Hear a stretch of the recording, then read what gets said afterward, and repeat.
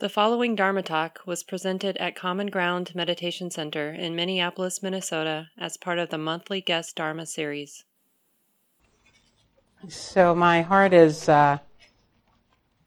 really full this morning because it's been quite a weekend already, almost quite a year already being here in Minneapolis with all the activities since I've gotten here and all the joy that's with so many people coming out to engage and explore and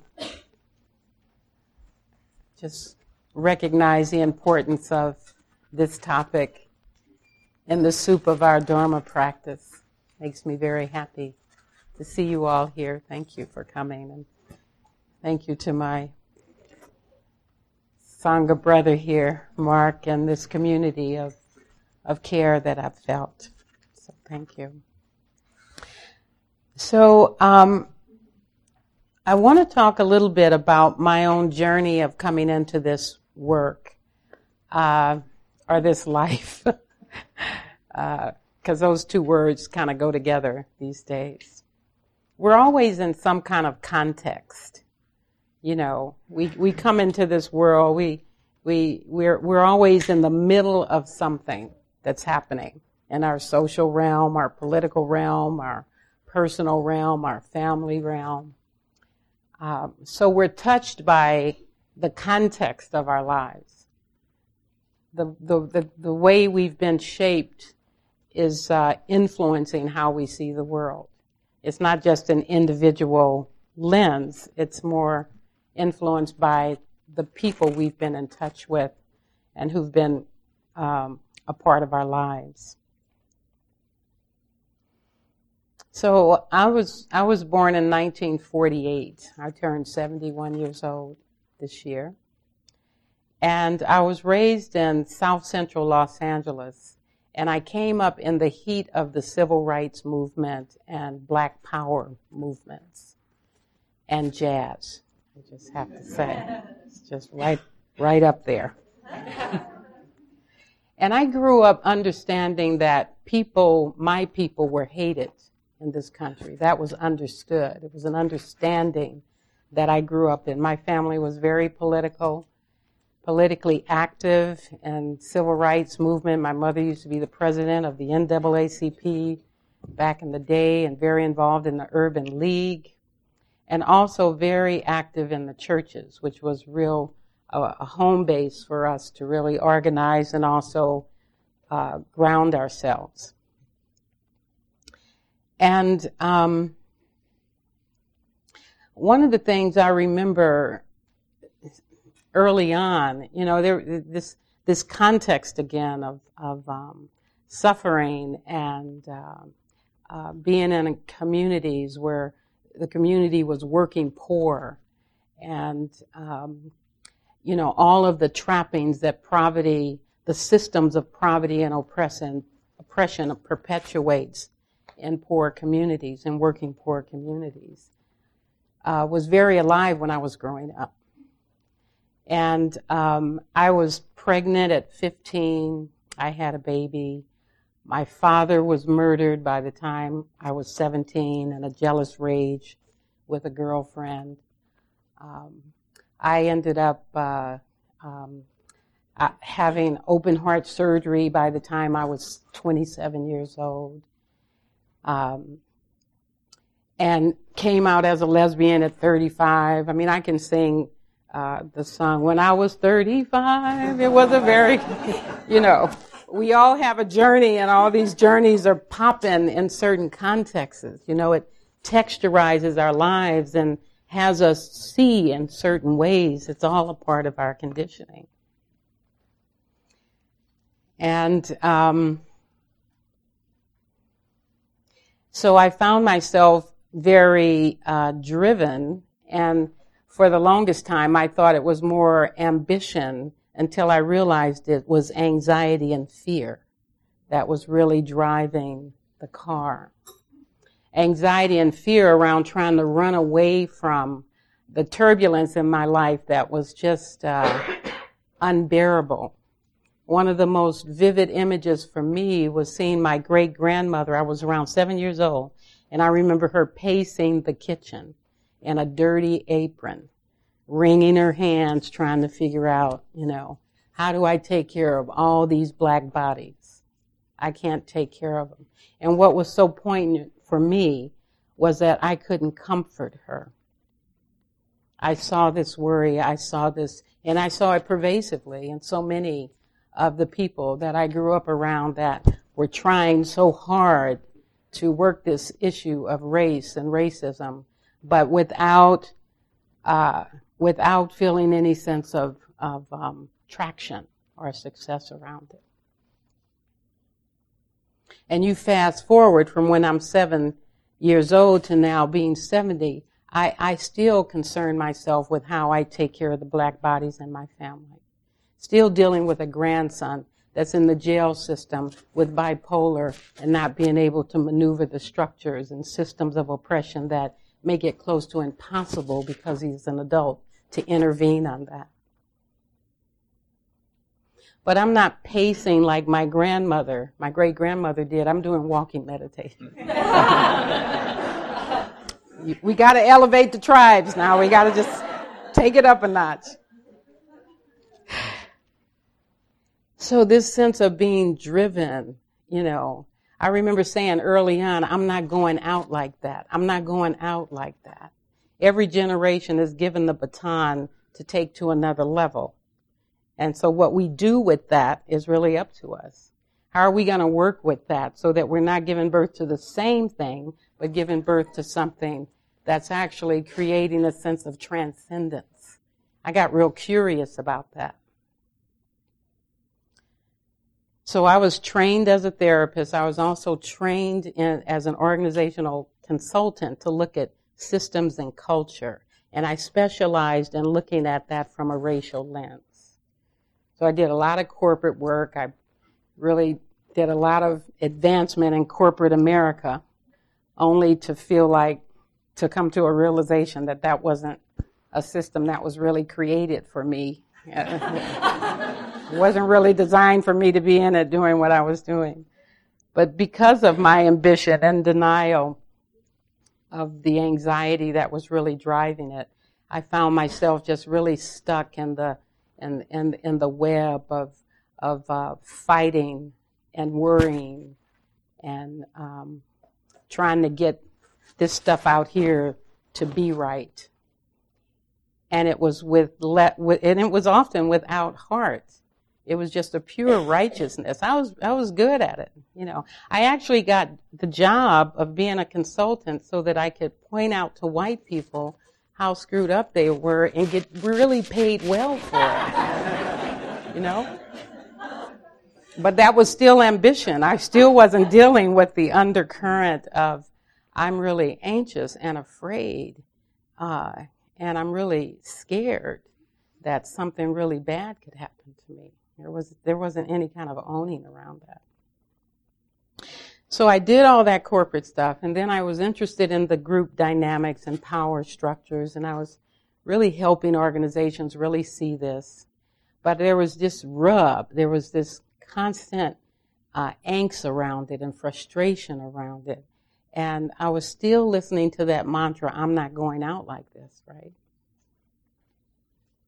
So I did quite a bit of travel and was in China at the Beijing Women's Conference.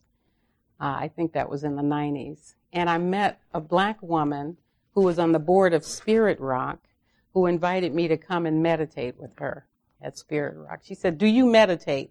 And I said, who is this woman in my face? I said, I'm from South Central. You don't get that close. She said, come and meditate with me at Spirit Rock. And I went on a Monday night, and I really never stopped going. And one of the things I remember Jack Cornfield, who was my root teacher, saying in that first talk is he said, in these teachings, he often says, oh, nobly born, remember who you are. And know for yourself was also a piece of the teaching that evening. And there was something about the knowing for yourself that really got me. Because up to this point, I had some real stuff around authority. Go figure, you know. So this idea of knowing for yourself and being in a spiritual practice where you can work with your mind to choose how you want to engage with what is moving through the mind had tremendous appeal. Just the thought of it brought relief to my heart and mind. That I could actually work with my activation and stimulation enough to know how to then settle and sit in my seat so that I can then respond with a bit more wisdom and compassion became the primary kind of passion, if you will, in the practice.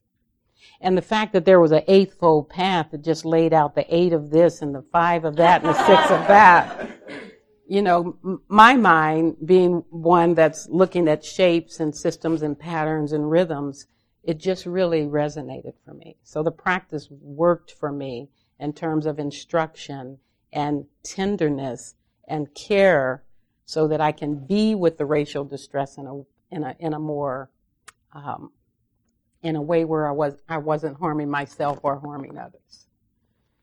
And it's not like I'm there yet. I have this little wristband that says, mindful of race, not there yet. And I usually wear a few of them because I have to hand them off to people from time to time when, you know, when I'm in conversations. So this kind of spiritual maturity is maybe not the right word, but this sense of internal shift that I've felt from the boiling rage to a sense of using the fire as a source of light and clarity has been a real profound experience for me in integrating mindfulness practice into social and racial activation. And it's influenced me being able to respond differently because the issues haven't gone away, but my response and my relationship to it has been honed to where I'm really using the energy in a way that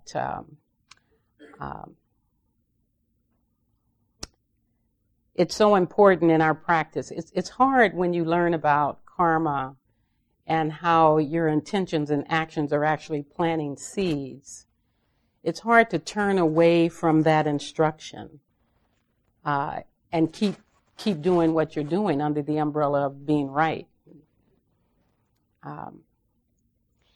So the tenderizing that happened around me understanding that my intentions and actions were actually planting seeds. I mean, we can look at the world right now. What we're seeing right now is a reflection of seeds being bloomed from past actions, past seeds that's been planted. Right now, the mess we're in and the world is a result of those blooms. And the challenge we have is what seeds we plant to stiff out the crazy seeds that have been planted, but also give rise to something a bit more wholesome, if only a little bit, through our own consciousness, through our own practice, through our own willingness to look at whiteness, to look at our blackness, to look at our racial conditioning, and then how that's reflected in the world. I often talk about this as a heart disease. Racism is a heart disease that's curable. It's curable through what we choose to do with the activation and what we choose to do with what we see in the world.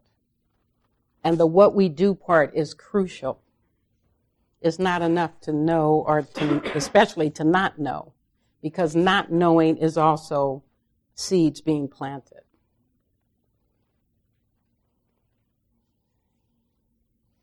So it was a natural for me to blend this training I had in organizational development with and diversity awareness with mindfulness practice. My work was around designing training and leadership programs. So I said, why not design a program around race that has mindfulness as its core intervention to help us with ripening a wise heart in response to the racial distresses in the world. So the Mindful of Race training was developed and has been going on for about 7 years now in a number of insight communities primarily, where we're looking at that intersection of race and mindfulness and working with our conditioning, how we've been concocted to look at race and to see ourselves as racial beings. And part of this work really speaks to us understanding that we're all good individuals and we're also part of racial group identities, and some of us get that and some of us don't. And that there's work to be done at both those levels. There's work to be done at looking at ourselves as individual racial beings, and there's work to be done, which is where mindfulness fits in so beautifully. And then there's work to be done at looking at ourselves as racial group members with our same races, or as close as we can get to that. There's work to be done there. And that's why I encourage racial affinity groups. Get with your own race and start decolonizing your mind around racial conditioning. That's a very different coming together than going out to fix a racial issue, going out, before you're ready to really, before you've understood your own rootedness and your own views that's been shaped. Get some clarity around that before you go out with each other and do what must be done. One of the ways we miss each other as racial folks is that many white folks come to the racial conversation as good individuals. People of color come with racial roots of harm, generational harm, cumulative impact harm. And then white people come with innocence as good individuals, well-meaning, but you don't bring your collective amnesic history sometimes to the discussion. And we miss each other. It's a painful miss. Because sometimes we think, we just all need to get in a room and get together and talk about it. We're all good people. We're not. I don't mean we're not, but of course we are good people. We're all good individuals. But when the group identity piece is not really honed and brought to the discussion, then people of color end up educating white people about their groupness, and it creates more cumulative impact. And we miss each other. So there's work to be done. So this training gave birth to the book, and I've been doing quite a bit of this training and insight communities to because it's a prime place, because we have the Dharma, we have those 4 foundations. The Buddha specialized in suffering, so it makes sense that our racial conditioning would be dropped right in the heart of that, for examination, for purification, and for love.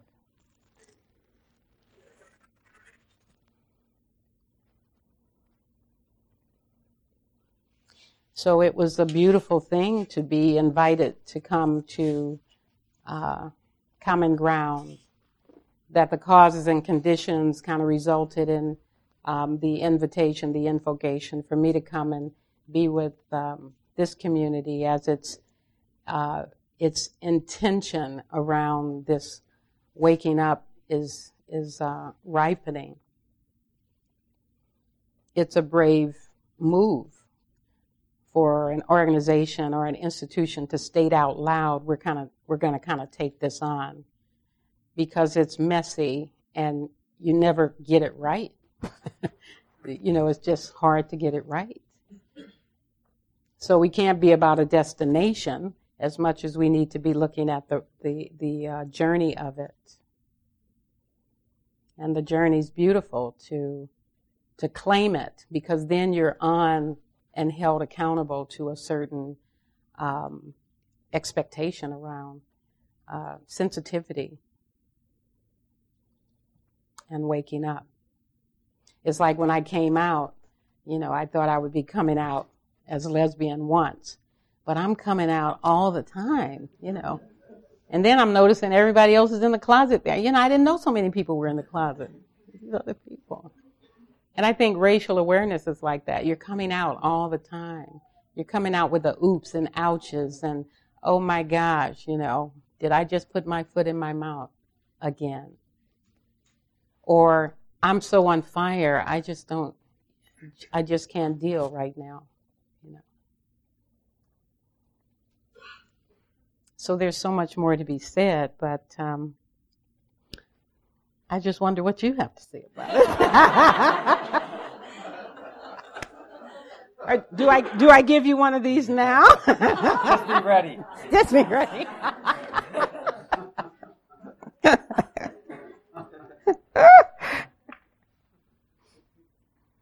turn this off.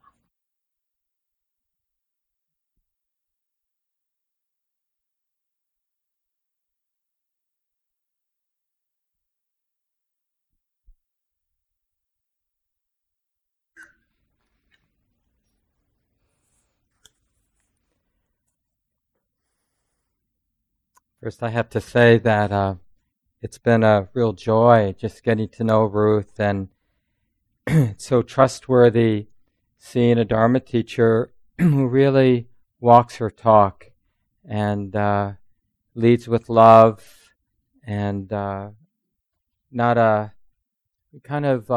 leans into her tenderheartedness and brokenness, and it's a real strength when you're around Ruth, and I'm sure some of you, maybe all of you, sense it just even in her relatively short comments this morning.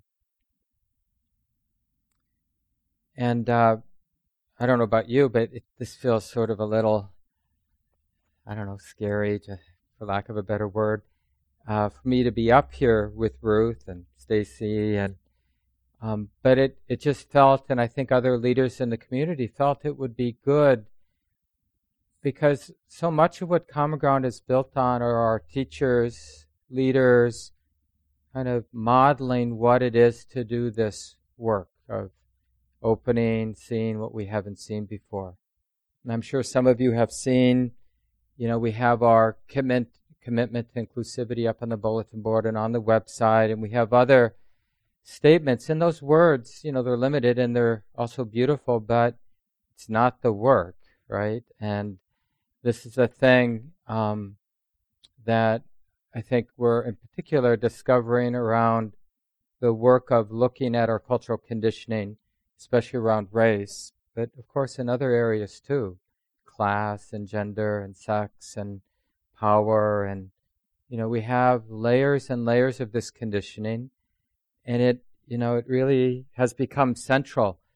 So our statements are one thing, to want to be a welcoming community for everyone, where people actually feel safe to do these practices. And the reality is, can I, as a leader here, can the other leaders and teachers here, can we walk our talk? And what does that look like? So I'll share a little bit, just personally what that looks like for me to kind of really start. It's a humbling experience. We've always been a community committed to not harming, to these three parts of the Eightfold Path of not harming and cultivating a stable mind that can be intimate with what's moving, and the wisdom, the humility, then wisdom to see what we're not seeing. But it's been just in the last, we've been here for 25 years as a formal community, but it's just been in the last 9-8 years that there's been kind of another awakening. And I sort of feel like, I don't feel so bad about that as I may be used to. I was at IMS recently and having lunch. Joseph Goldstein was there, and a person of color who was on staff at IMS. And Joseph was about to go do a program I think in Boston, with a teacher of color around sort of what we're talking about. And in the conversation, it was so nice. Joseph's one of my root teachers, and I have a lot of respect for him. And it was so powerful to have him say, like in the course of his many decades of practice, how surprising it was for him to see this work, to see that he hadn't seen this work, that this was work that needed to be done. And so I feel like that kind of rebirth has been happening at Common Ground, where we see the work of Dharma practice organizationally, and I think most importantly, individually. Like, this is really part of waking up.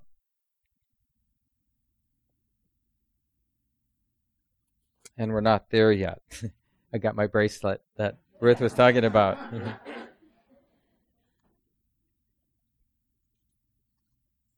And part of it is just being really clear, this connection between the confidence really comes from knowing that we don't know, or knowing that I don't know, and kind of getting comfortable in that place. And I'll just give you an example. So I think 2011, we started something called, we invited Larry Yang to come. It was a while before we could schedule him. And then we started an inclusivity circle. We thought, well, before Larry Yang comes and does some training, we should at least model having a conversation. And so we called it the Inclusivity Circle. And I remember it's in early 2012, probably the person is in this room. This person, a leader in our community, a teacher, someone who teaches here, POC person, and describing the impact of walking into Common Ground as a white space. Now I remember how hard that was to hear, because it wasn't my experience, of course. And I didn't understand it. It was like, well, is this person just misperceiving? Or is there some, bad person, doing microaggressions that I need to immediately find, root out, and then we'll be back to being a perfect community. And that kind of response was itself a microaggression. I mean, it was a cause, I'm sure, for harm, I'm guessing at least, for harm for that person. Like, just not getting, not being able to sense Common Ground as a white space. Just that it wasn't, and this is not that long ago. I mean, this is 2011 or 2012 probably. And, because, I come from, a lot of white progressive people and, worked in organizations that did a lot of training and worked with, communities of color, but in that bubble, and to kind of really begin to see that how I missed that, oh yeah, this is a white space, and what that might be like for people coming in, and how I might not recognize how challenging that is for people to come into that space, and how I participate in the whiteness of the space unconsciously. So that's, just one example.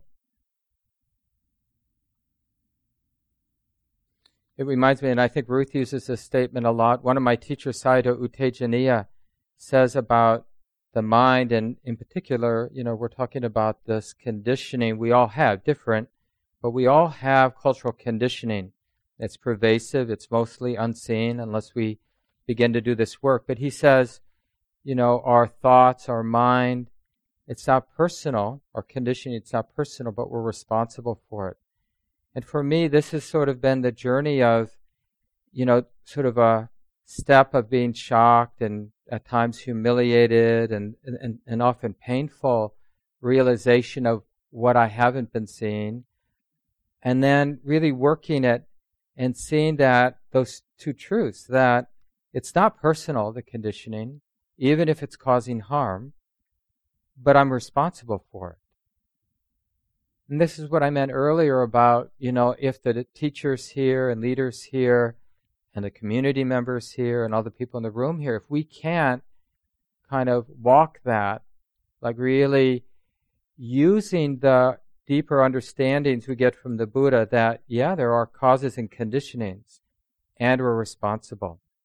Because this is the shadow in Buddhist practice. It's just starting with the first or ending with the first.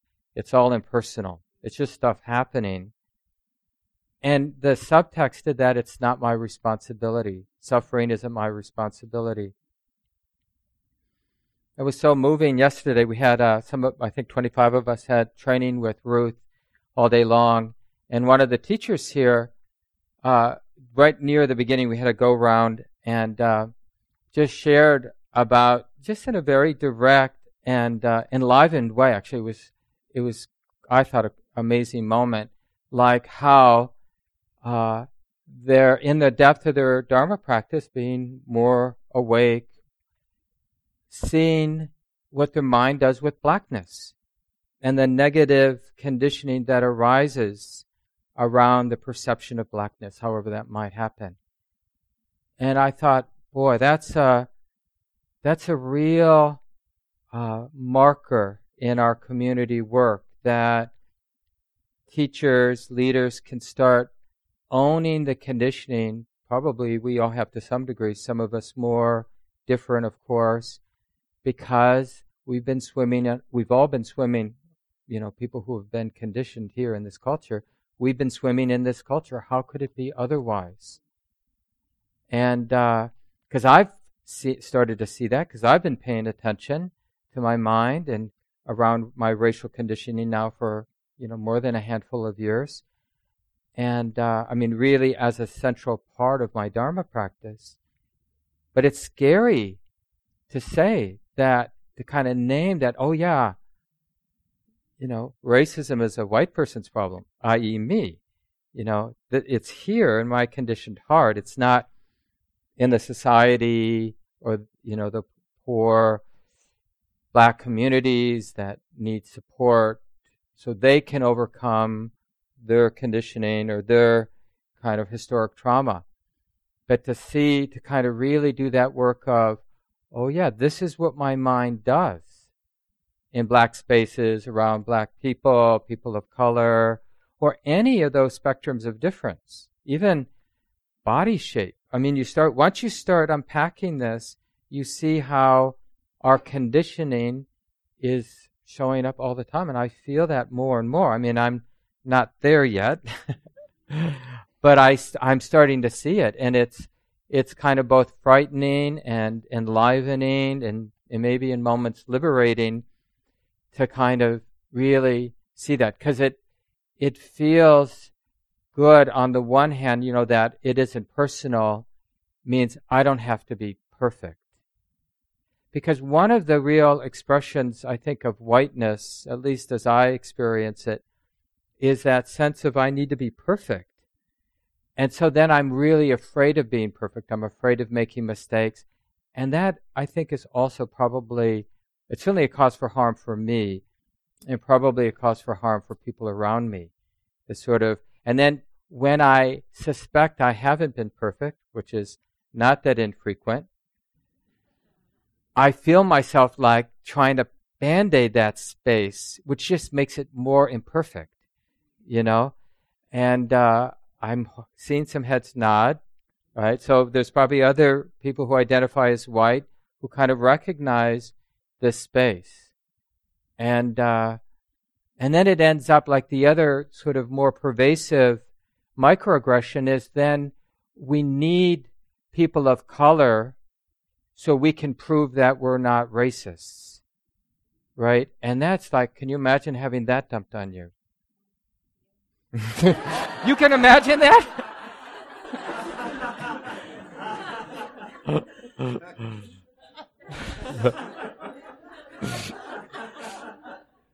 I don't see your color.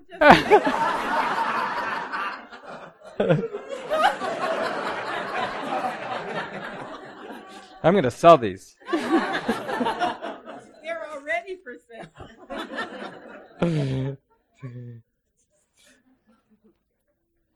When you think about, I was born in the late 50s, and the kind of TV and the kind of media and the kind of parents and neighborhoods, how could it be other than the way it is, right? So that's like, it isn't personal. And then the question is, and this is really the sila, that what Ruth put in the title of today's program, the non-harming. It's sort of the more operational word we use in terms of this third of the practice that's about ethical conduct and morality. It's really about like this enlivening work of non-harming, and how if we don't do the work of non-harming, unpacking how we participate in harm, we never feel safe. And as a white person, this is the anxiety of whiteness, never feeling safe because I haven't done the work of looking at how I participate in causing harm. And it's really, I think, so central. I mean, the Buddha emphasizes this. It's not like, okay, I'm good enough with my sila, with my non-harming, so now I can move on and do the wisdom practice. It's like we're using the wisdom practice and the samadhi, that stability of the heart, to really be honest and see what we're not seeing and feel into it, and that embodied experience. We're using that to do the work of sila, this non-harming, to unpack this messy world of power and race and gender and all the ways we perpetuate suffering with each other. So, I think one of the things that Stacy, as the head of the board, and Gabe and Shelley and myself and Gail Iverson as our administrative folks, and all of our teachers, many of them in the room today, it's sort of, how do we keep, like Ruth was saying, these questions up front? And in particular, for us white people, like, what is it that makes the conversation around race so easy to forget?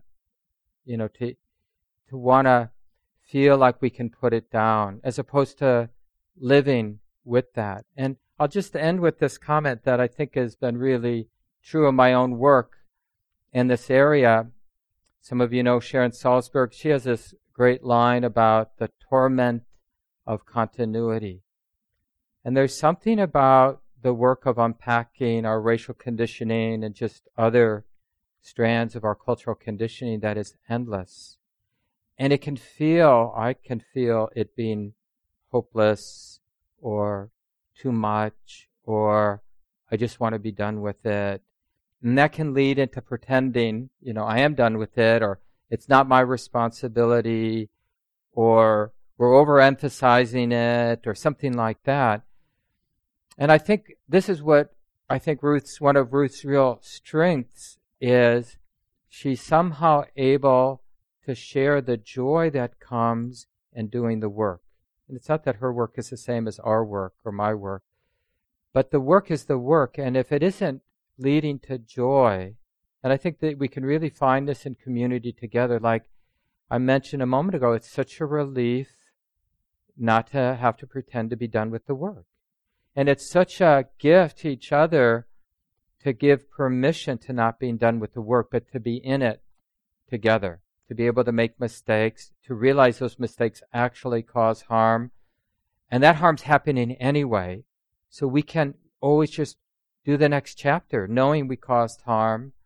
Well, what are we going to do next? What are we going to do about that? How can we get clearer about the territory? How can we have a way of illuminating it? And one of the things that Ruth has really offered our community, and some of us have really invested in, are these racial affinity groups. And Shelley and Gabe and I and other leaders in the community are more than happy, as Ruth mentioned, to help bring people into these smaller groups where the group itself, there's enough homogeneity in the group where you'll feel initially some safety. And Ruth has created some really great structures for these groups, using Dharma, using mindfulness, and just the power of community, and really that sense of joy of seeing what we're not seeing and doing this work of unpacking our conditioning. So maybe I'll leave it there so there's some time for discussion.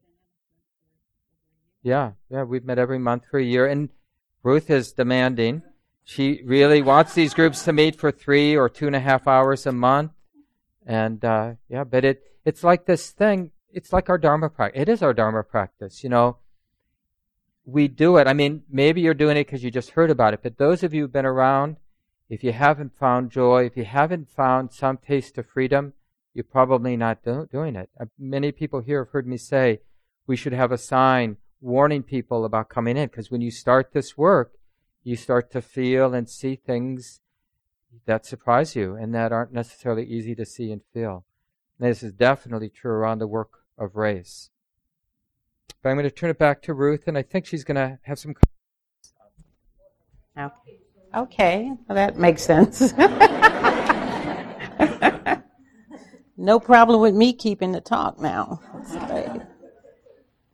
So we thought we might just have a few questions or comments, if you'd like to make them, anything that might be kind of brewing for you.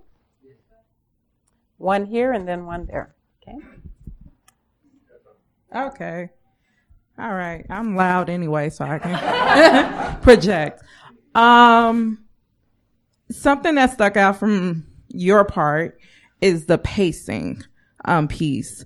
And I think I'm at a point in my practice or just living in this conditioned world around it being racist of wanting to let it go or wanting to let go the desire that white folks are just going to get it, especially Minnesota white folks. Minnesota white folks are a whole different breed of folks, and a different breed of whiteness.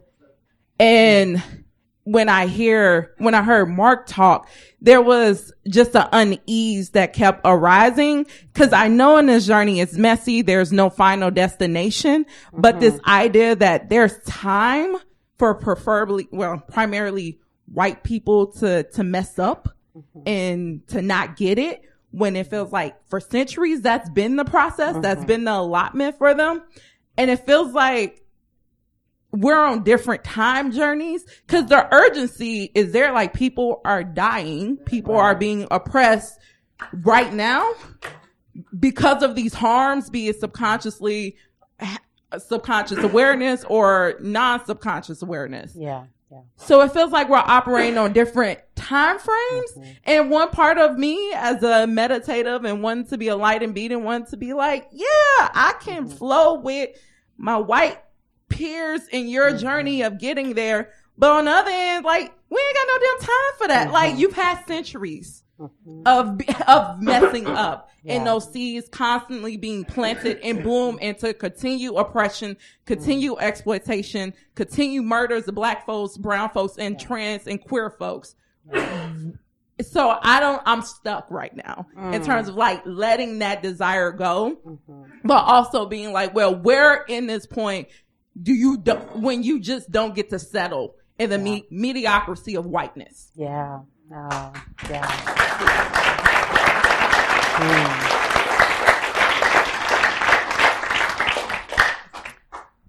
Yeah, when I just want to affirm the hellishness of and the distress that's often in just the harsh reality of what you're saying, and that place that we're in often as meditators where we're attending to our heart and we're kind of combing in this practice, and then we're still in a sea of ignorance that surrounds us. And it is true that we are on different paces. And I don't know if that's going to be changing anytime soon. So what we're left with is, how do I work with that harsh reality? The harsh reality that racism is sometimes I find, especially with my other black cohorts, is we know racism exists, but we hate seeing it when it shows its face in this moment. But we know it exists, but then when it really shows itself very tangibly, literally, we just, we almost can hardly stand it. So our liberation is not dependent. It cannot be dependent on whether they get it or not. So what are we left with in that field? And that's where I feel like working with our own sense of inner equanimity helps us be with the harsh reality of where it is right now with a bit more ease. It also influences how we respond to the distress so that we're not burning ourselves up from the inside out. I get concerned about our care and that we get overwhelmed with the size of things, but there's some delusion in it because we actually think we can make somebody do something that before they're ready to do it. And that's not really the case. It doesn't say that it shouldn't happen, but the harsh reality, this is the way I think about it sometimes. If somebody's trying to make me do something, it's just not going to happen. So I think that's a human kind of thing.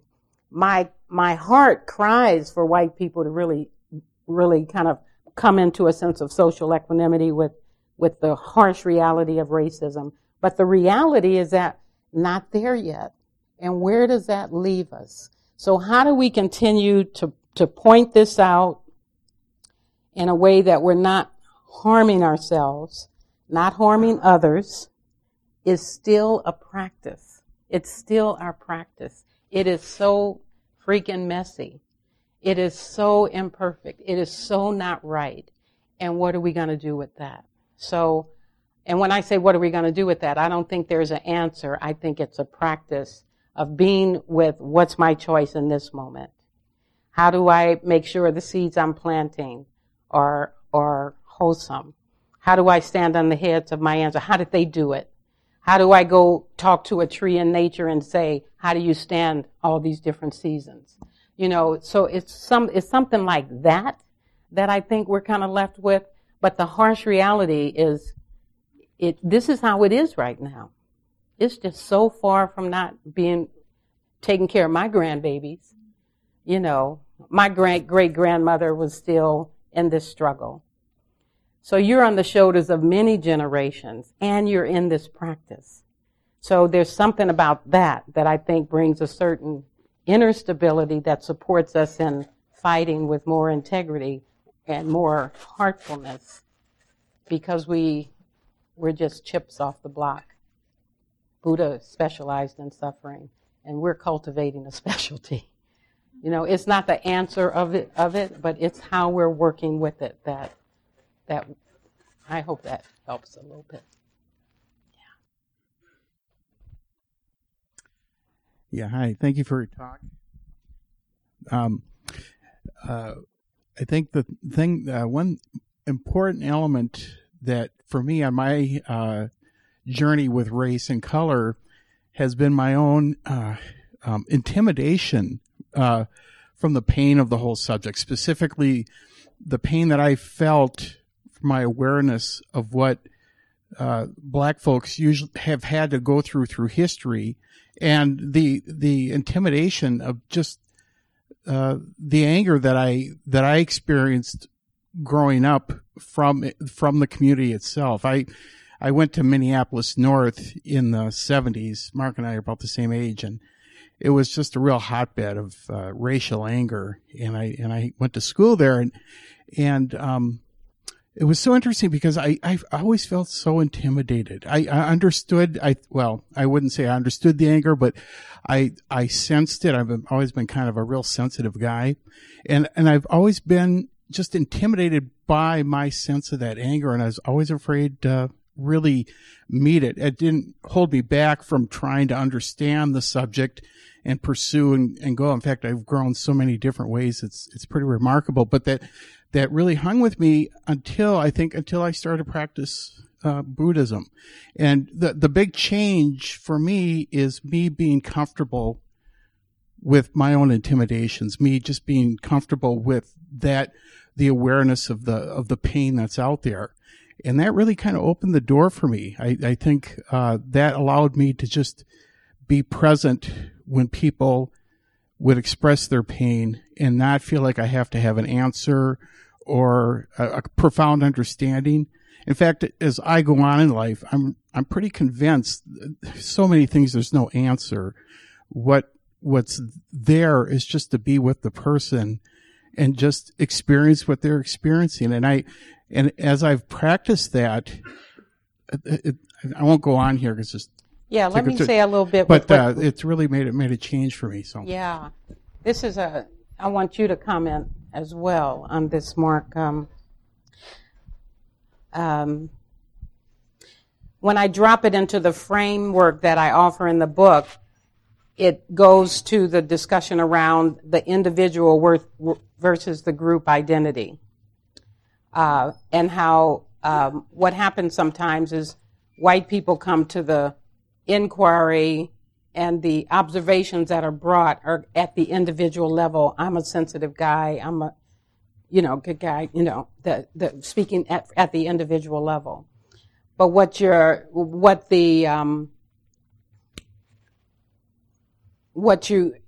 might be witnessing is more of a collective experience that of blackness that might be frightening or terrifying, or maybe it wasn't blackness or some other race that brought some anxiety up for you. And the not understanding that could be rooted in more of a white group identity as opposed to an individual view. Does that make sense? That the looking at the lens from which one looks at the situation is important, and what we bring, the texture and understanding that we bring to the way we're looking is important. If we come in looking at the situation just at the individual level, then it's kind of hard to understand why intimidation, for example, might be at play. But if you look from the group of collective whiteness, it might shed some different light on that intimidation. So I'm wondering if you can add to that. Maybe just brief, because I see the children are here, but I think humility, and I think one of the real stopping places for me is a habit of needing to know where I'm at with this work, needing to come to some conclusion. And it really, I think, stops the learning, stops the interest, and stops the painful, but ultimately healing investigation and questioning. Because we should just, talking from the point of view of white people, or this white person, presume we're not seeing everything. I think that should be the presumption, because that's how that conditioning operates. We're swimming in something we've always been swimming in. Of course, we haven't gotten to know it, because it's what we've been swimming in. And it's really, it's our responsibility to get interested. It's we're having to call time because we have our young children coming in to chant with us. And we knew when we started this, we were going to run into a lot of questions and interests that we wouldn't have time for. But sometimes the questions we have are meant to apprentice us instead of have answers. So see if you can drop the questions into your practice and see what can be gleaned from them. And just know we're in deep appreciation for your showing up. So let's let the little ones come in. Thank you. We'll have some talking after the kids are done singing. Okay. So we're hoping some of the children will come forward with Leah and sing the song for all of us.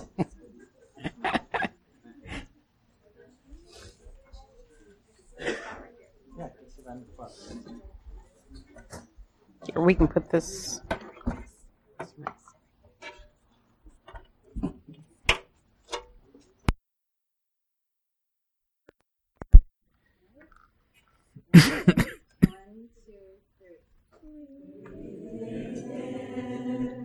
Breathing out, breathing in, breathing out.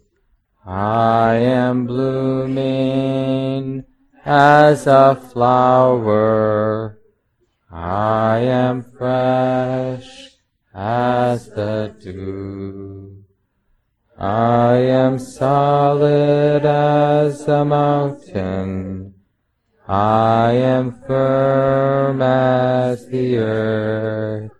I am free. I am free. Breathing in, breathing out.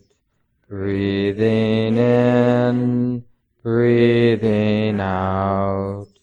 I am water reflecting what is real, what is true. And I feel there is space deep inside of me. I am free, I am free, I am free. Thank you. This talk, like all programs at Common Ground, is offered freely in the spirit of generosity. To learn more about Common Ground and its programs, or if you would like to donate, please visit our website, www.commongroundmeditation.org. Thank you for listening. To learn how you can support the teachers and Dharma Seed, please visit dharmaseed.org/donate.